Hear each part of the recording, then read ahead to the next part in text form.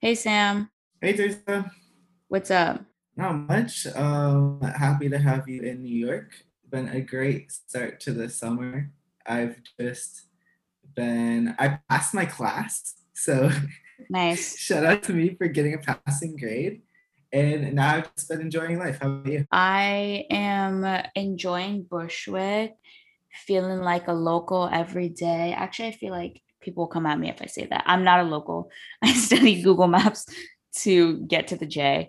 But I really like the neighborhood and have just been going out around the area and exploring like cafes and stuff during the day and like going on runs in the parks. Good vibes. New York in the summer, basically my dream life. But yeah, so on today's episode, also, oh wait again.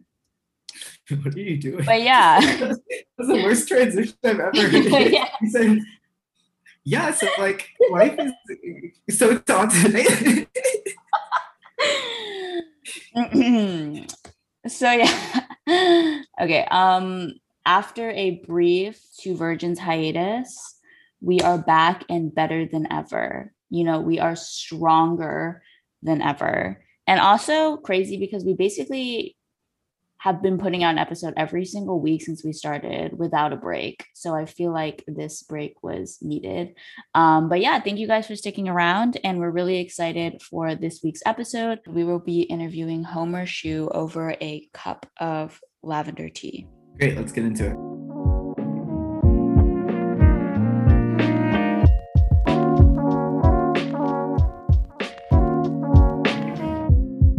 For this week, we chose lavender tea because Teresa and I actually went to a tea spot yesterday that had a lot of different types of tea, and we both got the lavender.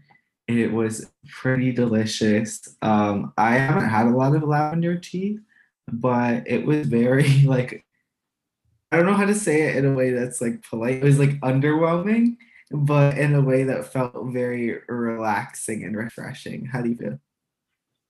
I don't know what your expectations were for lavender flavor, but I feel like it's usually not like super strong. It's more of like an aroma, you know what I mean?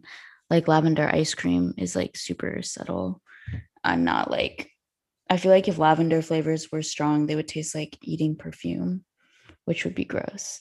So yeah, me and Sam went to Prince Tea House. Shout out. Um, Teas were a great price, and they had little like outdoor like hubs that have roofs on them, which was good because it started pouring yesterday when we were there. But anyways, moving on to today's interview, we are so excited to be interviewing Homer Shu, who is an artist based in New York.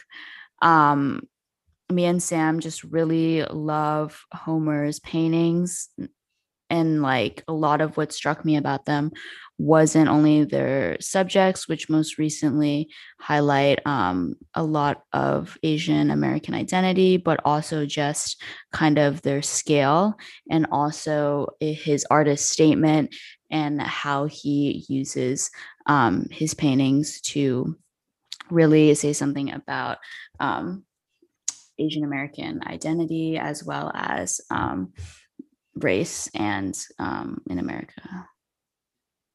Yeah, really beautiful paintings. Really cool use of subject, and especially on these new paintings, an incredible use of color and space. They're absolutely huge. And if you're in New York, they're very accessible.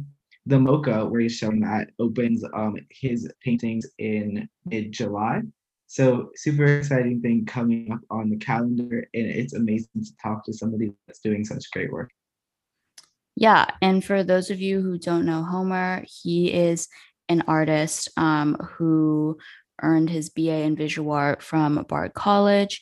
He's exhibited paintings really around not only the US, but around the world. He's exhibited them at the Hyde Park Art Center, the Silent Barn, Bard College, and this month, he is opening his solo show Backgrounds in Hong Kong, in addition to his show Responses Asian American Voices Resisting the Tide of Racism on July 15th at the Museum of the Chinese in America. So, yeah, we're super excited to talk to him. And with that, should we call him up? Yeah, let's call him up right now. Hi, how's it going? Hello, good. How are you? Good, good. Sorry I'm a little late. Oh my God, no worries. You already had to take the train this morning to where? This is my studio, so I don't live where I paint, so this is my studio. Oh, sick. Where's your studio? It's in Sunset Park, Brooklyn. We're both in New York as well. Consequently. So Oh, okay, cool. Mhm. So in theory, if we were vaxxed, we could have done this in person. Well, I hope you guys are vaxxed, but Yeah. yeah, Yeah. we could have that done was this in fun. person.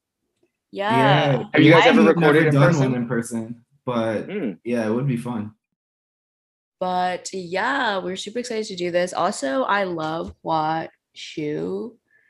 Yeah, I was like, do you know him or like do you just like yeah. So painted him? I know I invited him to my first show in 2017, and he came, and he was very nice. And then I painted him after he came to the show, and then we talk a little bit. He's very, very busy. Mhm. I guess I'm in his Instagram close friends.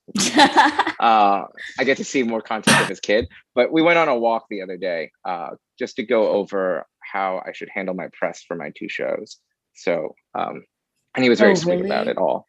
Wow. But yeah, That's such a flex. I'm such a huge fan. I was like, yeah. wow. No, he's a great writer. Yeah. He's a great writer. I've Just been looks reading like a him nice since guy. Grant Land. Really? Wow. Yeah. I just loved his writing about hip hop and basketball, and it was just like, who is this know. guy? You know, I know. who is this guy that has all these opinions about that? Yeah. And Premier League soccer, but I really don't watch Premier League soccer. Yeah, me neither. Yeah. But it's like worth reading just for the way he writes. Mhm. We have like loved just getting the early look at what is going to be on display. I guess our first question was just, how does it feel to have an exhibition opening in New York City? Are you excited?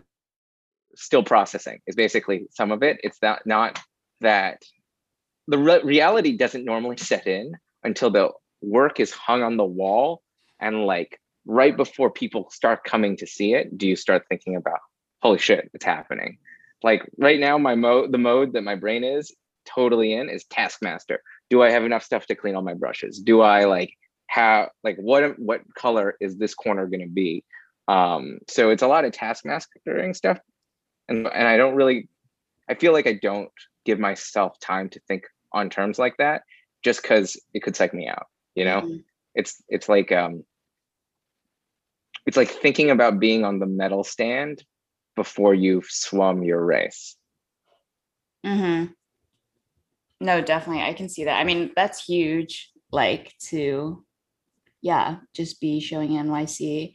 And just like going into sort of the paintings that you've exhibited, not only in New York, but in Hong Kong, like a lot of them, focus on themes of, Asian identity. And I was just wondering, were any of these paintings a response to like the rise in anti-Asian violence of this year, or have you always been interested in like Asian subjects? So I've been painting Asian subjects since about 2015, 2016. It started mostly as a joke to myself. I was like, well, nobody's doing it, so let me just give it a shot, blah, blah, blah, you know? And then I had a big confidence boost when I saw there was an Alice Neal show at David's Burner in 2016. It's called Uptown, where if you, yeah. And that gave me a boost because I thought she executed it really well. And I was like, wow, if I could do like maybe half as good as this painting. So let me give it a shot. So then it got a little more serious. I would say in terms of as a response to the violence in Asian American communities this year and throughout the pandemic, the two large paintings are for a show about that. And for me,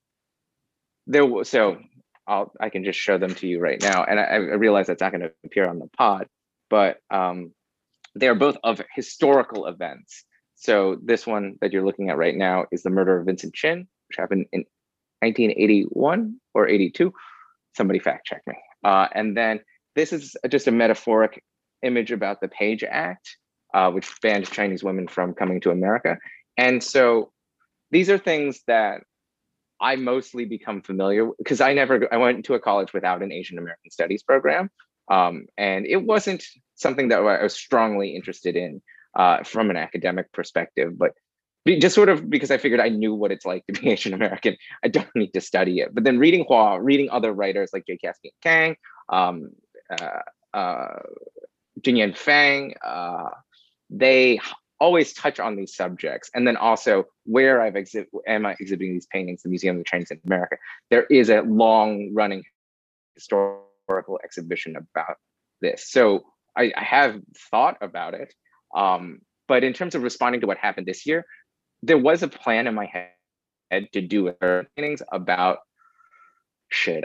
I don't really know. Like it could have, I had like sketches about the shootings in Atlanta and the all the way to the Muslim ban by Trump.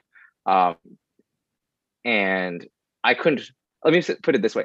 Anything before 2015, I'm still processing. Like, I don't know what I can say that would be interesting or even, yeah, especially with what happened in Atlanta. I feel like I don't have the tools to process it yet. And what continues to happen in Chinatown, I just am reacting, and I don't want to just take my reactionary feelings and put them in a painting. So that's why I definitely stuck to topics that I felt like I could read about and understand in a historical context, and that would contextualize what is going on today. In some ways, I don't feel brave. I feel not brave enough to tackle what's happening today, right now. Yeah.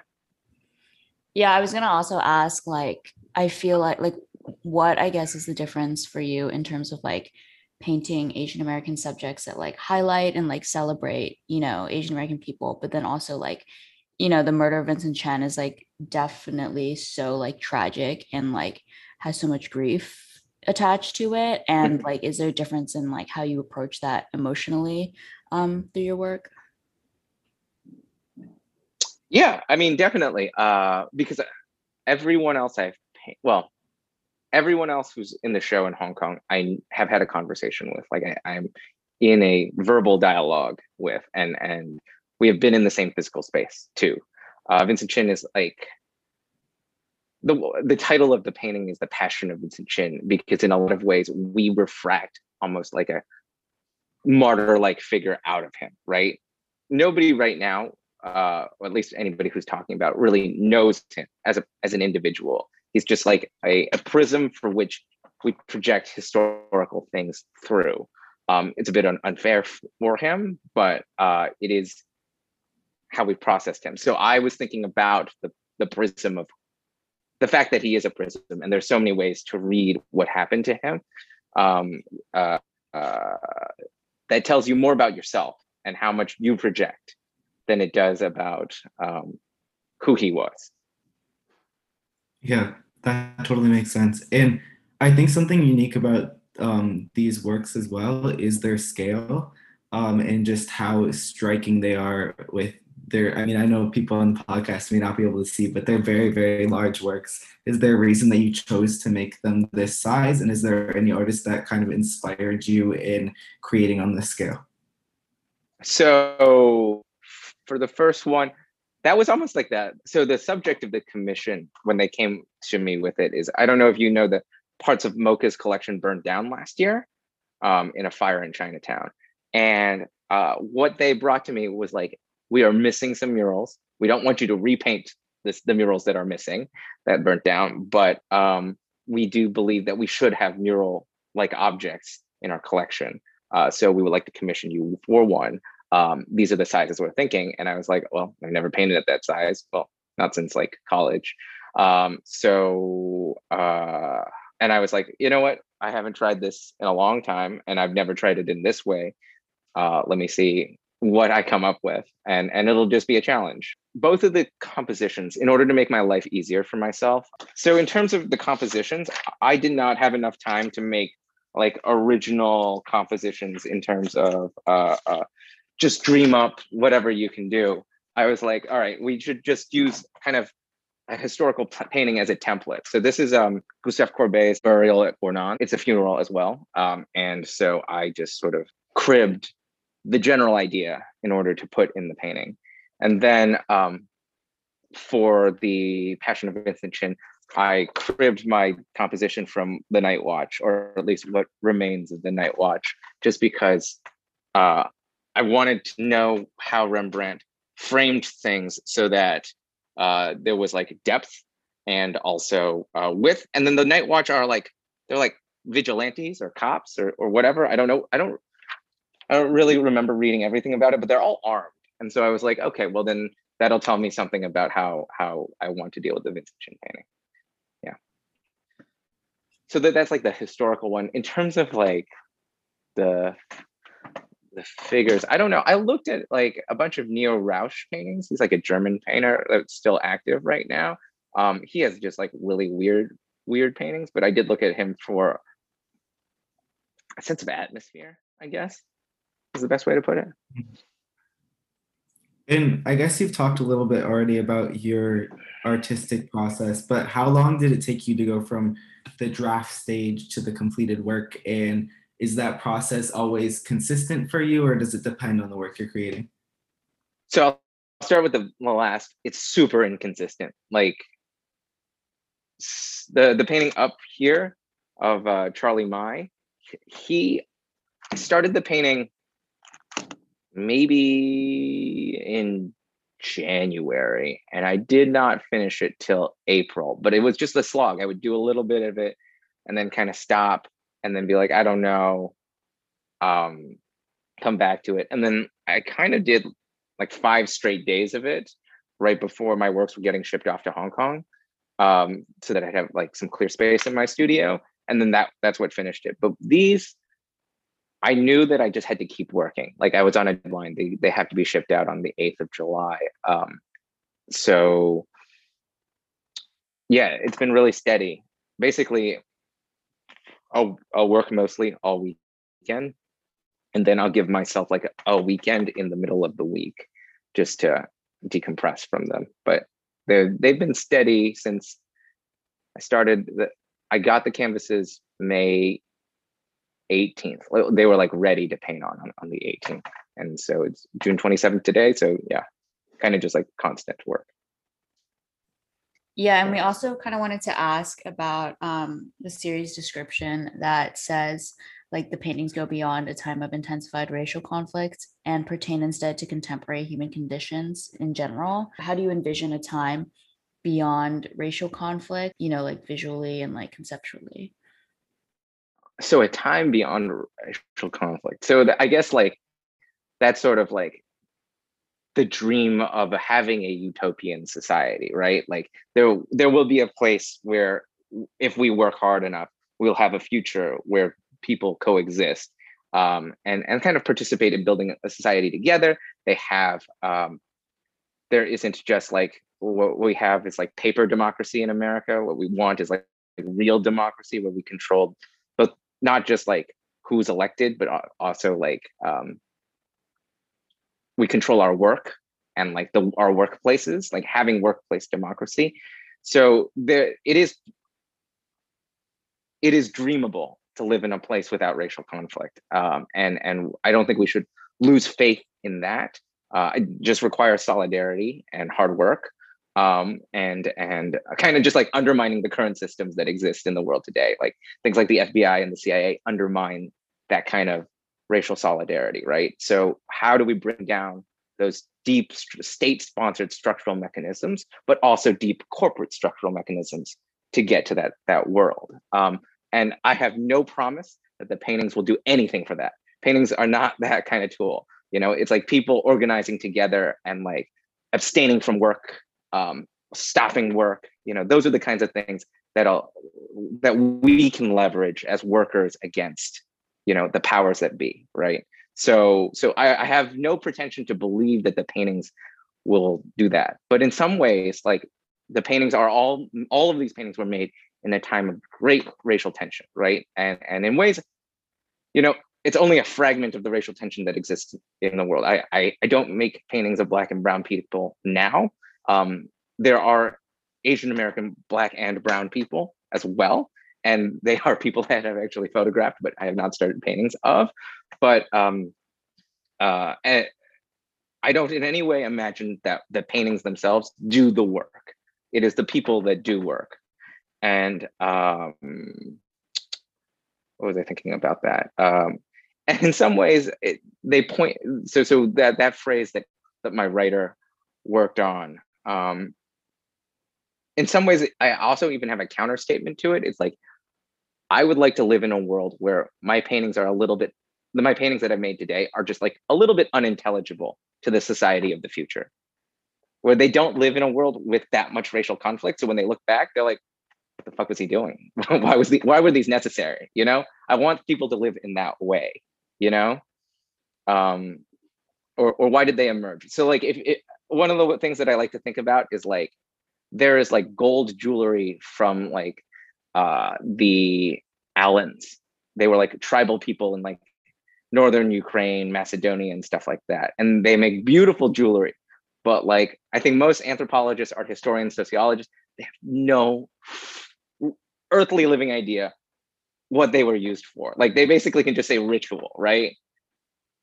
I want my paintings to kind of be like that. Like, our society will transform so much that they're not quite intelligible in that way. They're just like objects that are kind of pretty, That's how much I want society to change.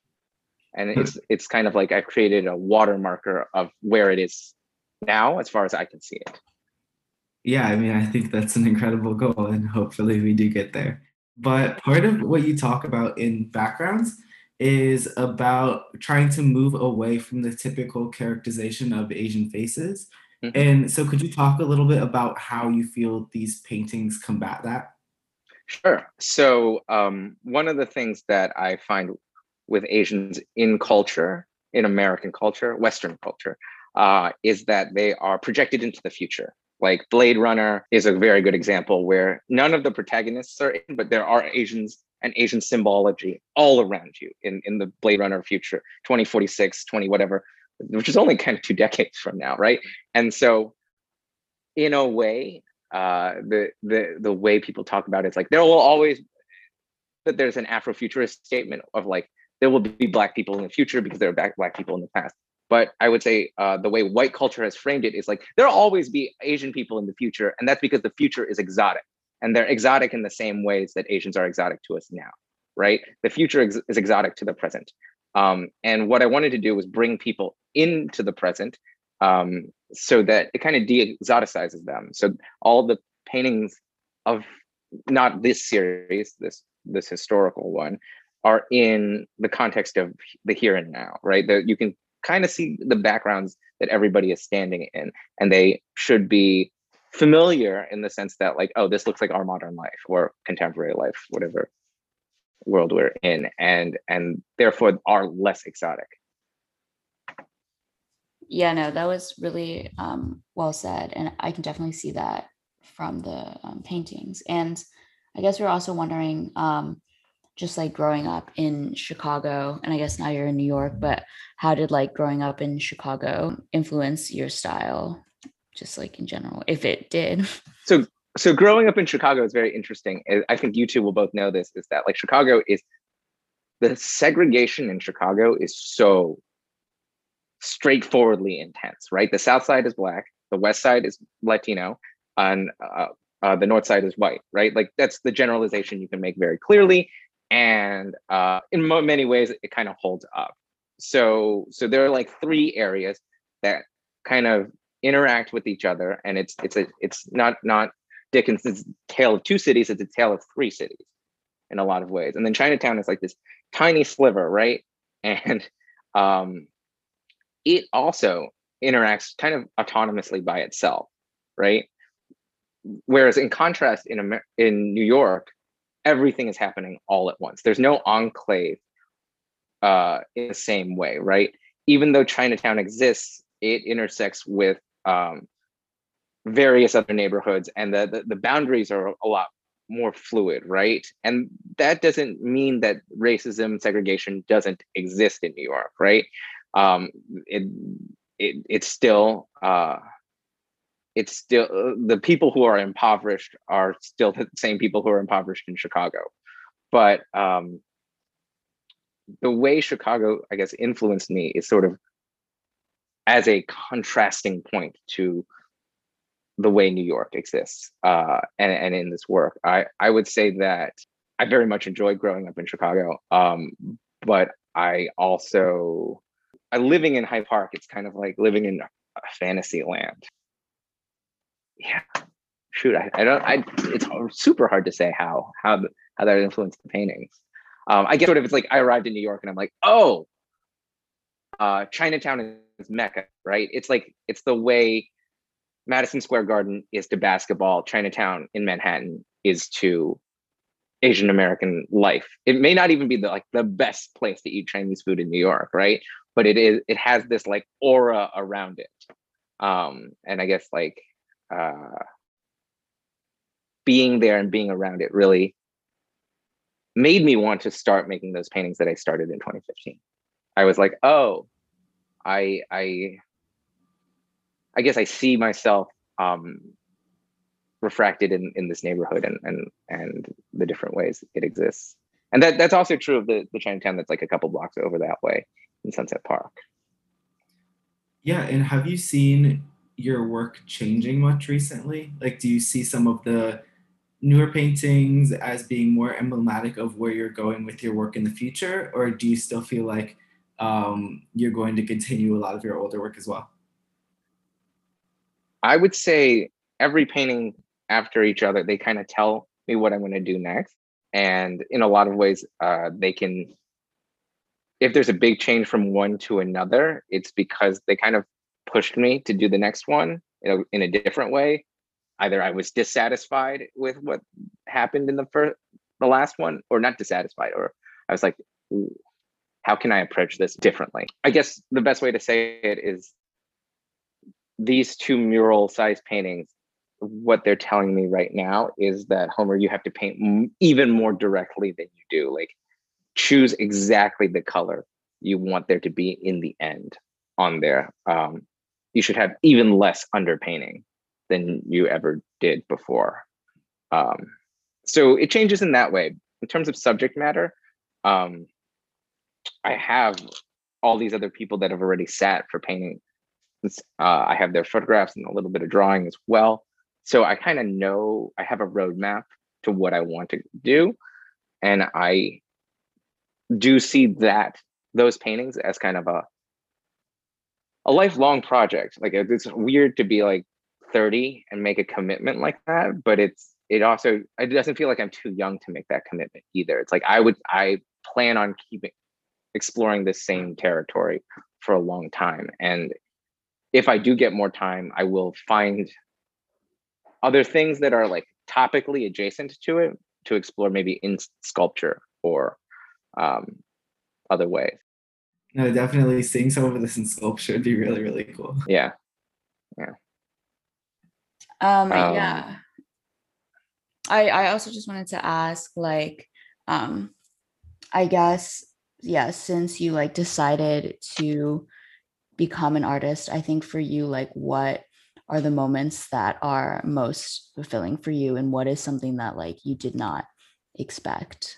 Like, I guess. Wow. I think of making the decision to be an artist as a weird kicking the can down the road kind of thing. So I know, Sam, you know my brother and how different my brother is from me. He is like focused and intense, and I was not a very good student. I don't know if you ever saw in Brian Wildman's room before they destroyed that and did the new building at Lab. I did a self-portrait with my grades on it, and Brian's always like, oh, the portrait's fine, but like, it's really brave for you to have such shitty grades hanging up on a painting. And so I like was not a great student. And so making art was like a way of like wrestling with that. I wasn't even like the best artist in my class or in any of my like classrooms at lab. And I don't even know if I felt like I was the best artist in college at all either. But it was like something I could do that people had some interest in. I don't dislike academics, but I just like have no way of showing out at it. So it felt good to have something to be good at ish. Then the can kept getting kicked down the road. I went to college and I studied painting as well there. And I had a final show there that went well. And then I moved back to Chicago for a couple of years and I continued to paint. I think what happened then was that like after leaving school, my drop off from where I felt I was in society to where I ended up was so big. I was like, I got to hold on to painting or else I will have no life raft of feeling like remotely grounded after leaving college. So I did that for a while. And then having made the paintings in Chicago, I was like, the paintings in Chicago were not of Asian Americans. And I think that's maybe really answers the back question from a while back. It's like, I didn't feel in touch with that while I was there making these paintings. And then I was like, I just need a change. I need to move to New York and really see if I can make art there. And it is hard to make art in New York. It is really, really expensive.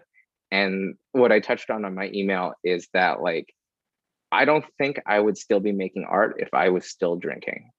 Because if I was still drinking, it would have been too expensive and I just wouldn't have the time. So like sobriety is kind of one of the things that paired with art. So like being sober gave me enough money to make art, and then making art keeps me sober sometimes. Yeah. That is so that's so facts. Wow. Being sober partially as like a financial logistical issue. Drinking is so expensive in New York. I'm like, it is so expensive in New York, but also going to the places where you like it's not even just buying alcohol, right? It's all the decisions after it. Oh, I need some really greasy food the next morning. I need to go to the diner. The diner is like $25 because diners are not cheap anywhere, but especially not in New York. Oh, I need to take that Uber home because I cannot deal with the subway. Other expense. Like I think in some budgeting tool, it was like alcohol every month, $300. But then like all the other expenses would have just accelerated too. So yeah, no, I'm sure we all feel that. But yeah, a couple. One is, what does it mean to you to present your work at MoCA specifically? I don't know. So showing at MoCA for me feels like a matter of friendship. So Herb, who is the curator at MoCA, and also Andrew, who's also curating the show. Both of them, they have been really kind to me. And Herb, the painting of Herb is showing in Hong Kong, and I am working on a painting of Andrew as well. So it more feels like it feels like it doesn't feel like I don't know, some sort of like anonymous thing. It feels like paintings I made in a conversation with some friends. There's a lab grad who is also an intern for the show. Her name is Sophia. I forgot what her last name is, but she is also working on the show and doing a lot of the history for it. So I think it's fantastic. These lab connections. I know. I didn't even know about this one. And I wouldn't have really learned, but she brought it up to Mr. Wildman again, and Mr. Wildman texted me. He's like, "Oh my God, congrats!" I was like, "How do you know? I haven't told anyone about this." And that's how it all circles around. I love that. And so our last question would just be like, where people can see your work and when, but then also unrelated follow-up was just about the drink that you mentioned in the email. I was just wondering if you could like talk more about. Oh yeah, you seem very specific. So this is Erdinger Weiss. there's a very quick or long, I don't know, long or quick story. It's a lot of years long. My friends and I, we always used to go to this German beer hall in Fort Greene called DSK, and we would drink like big steins of beer there. It was one of the few places, I think, before I was 21, I wasn't carded there often. So we would just go and have beer and eat sausages, and it was just a really pleasant beer garden, not beer hall, because there's a lot of outdoor space. And then when I sobered up, I was kind of like sad because I really liked the space. But then I didn't realize in Germany, just non-alcoholic beer is extremely popular too. So they had it on the menu. So this was like, I never pictured myself as being like an O'Doul's kind of person. Like that to me is like big grandpa energy, right? Like, grandpa has to quit drinking, blah, blah, blah. But this stuff, I don't know. I just have had a connection to it since I've been sober. It is like both delicious, but the fact that I learned that it's like being used as an energy drink by German athletes, I'm like, oh, that's nice. So that's about that. In terms of seeing things for the show, so opening at the Museum of the Chinese in America, MoCA, on July 15th, and I think that's at 215 Center Street or maybe 245 Center Street in Manhattan. It is called Responses, Asian American Voices Resisting the Tide of Racism. And that'll be open till the middle of September. And then if you are in Hong Kong, you can go see my show Backgrounds at Edward Mulling Gallery, Aberdeen. So it's Edward Mulling Gallery, Unit 2B, 12th floor, Blue Box Factory Building, Aberdeen, Hong Kong. And that will be open the opening is on July 17th. I don't know what time exactly, but I think last time they did the opening on a Saturday, it started at like 2 p.m. and ended at 6. But then otherwise it is open till August 26th. Thanks for tuning in to this week's episode of Two Versions. We hope you enjoy getting to know Homer and check out his art. You can find this episode on our website, quarantinecontent.com, or in our weekly newsletter, The Q. See you next week.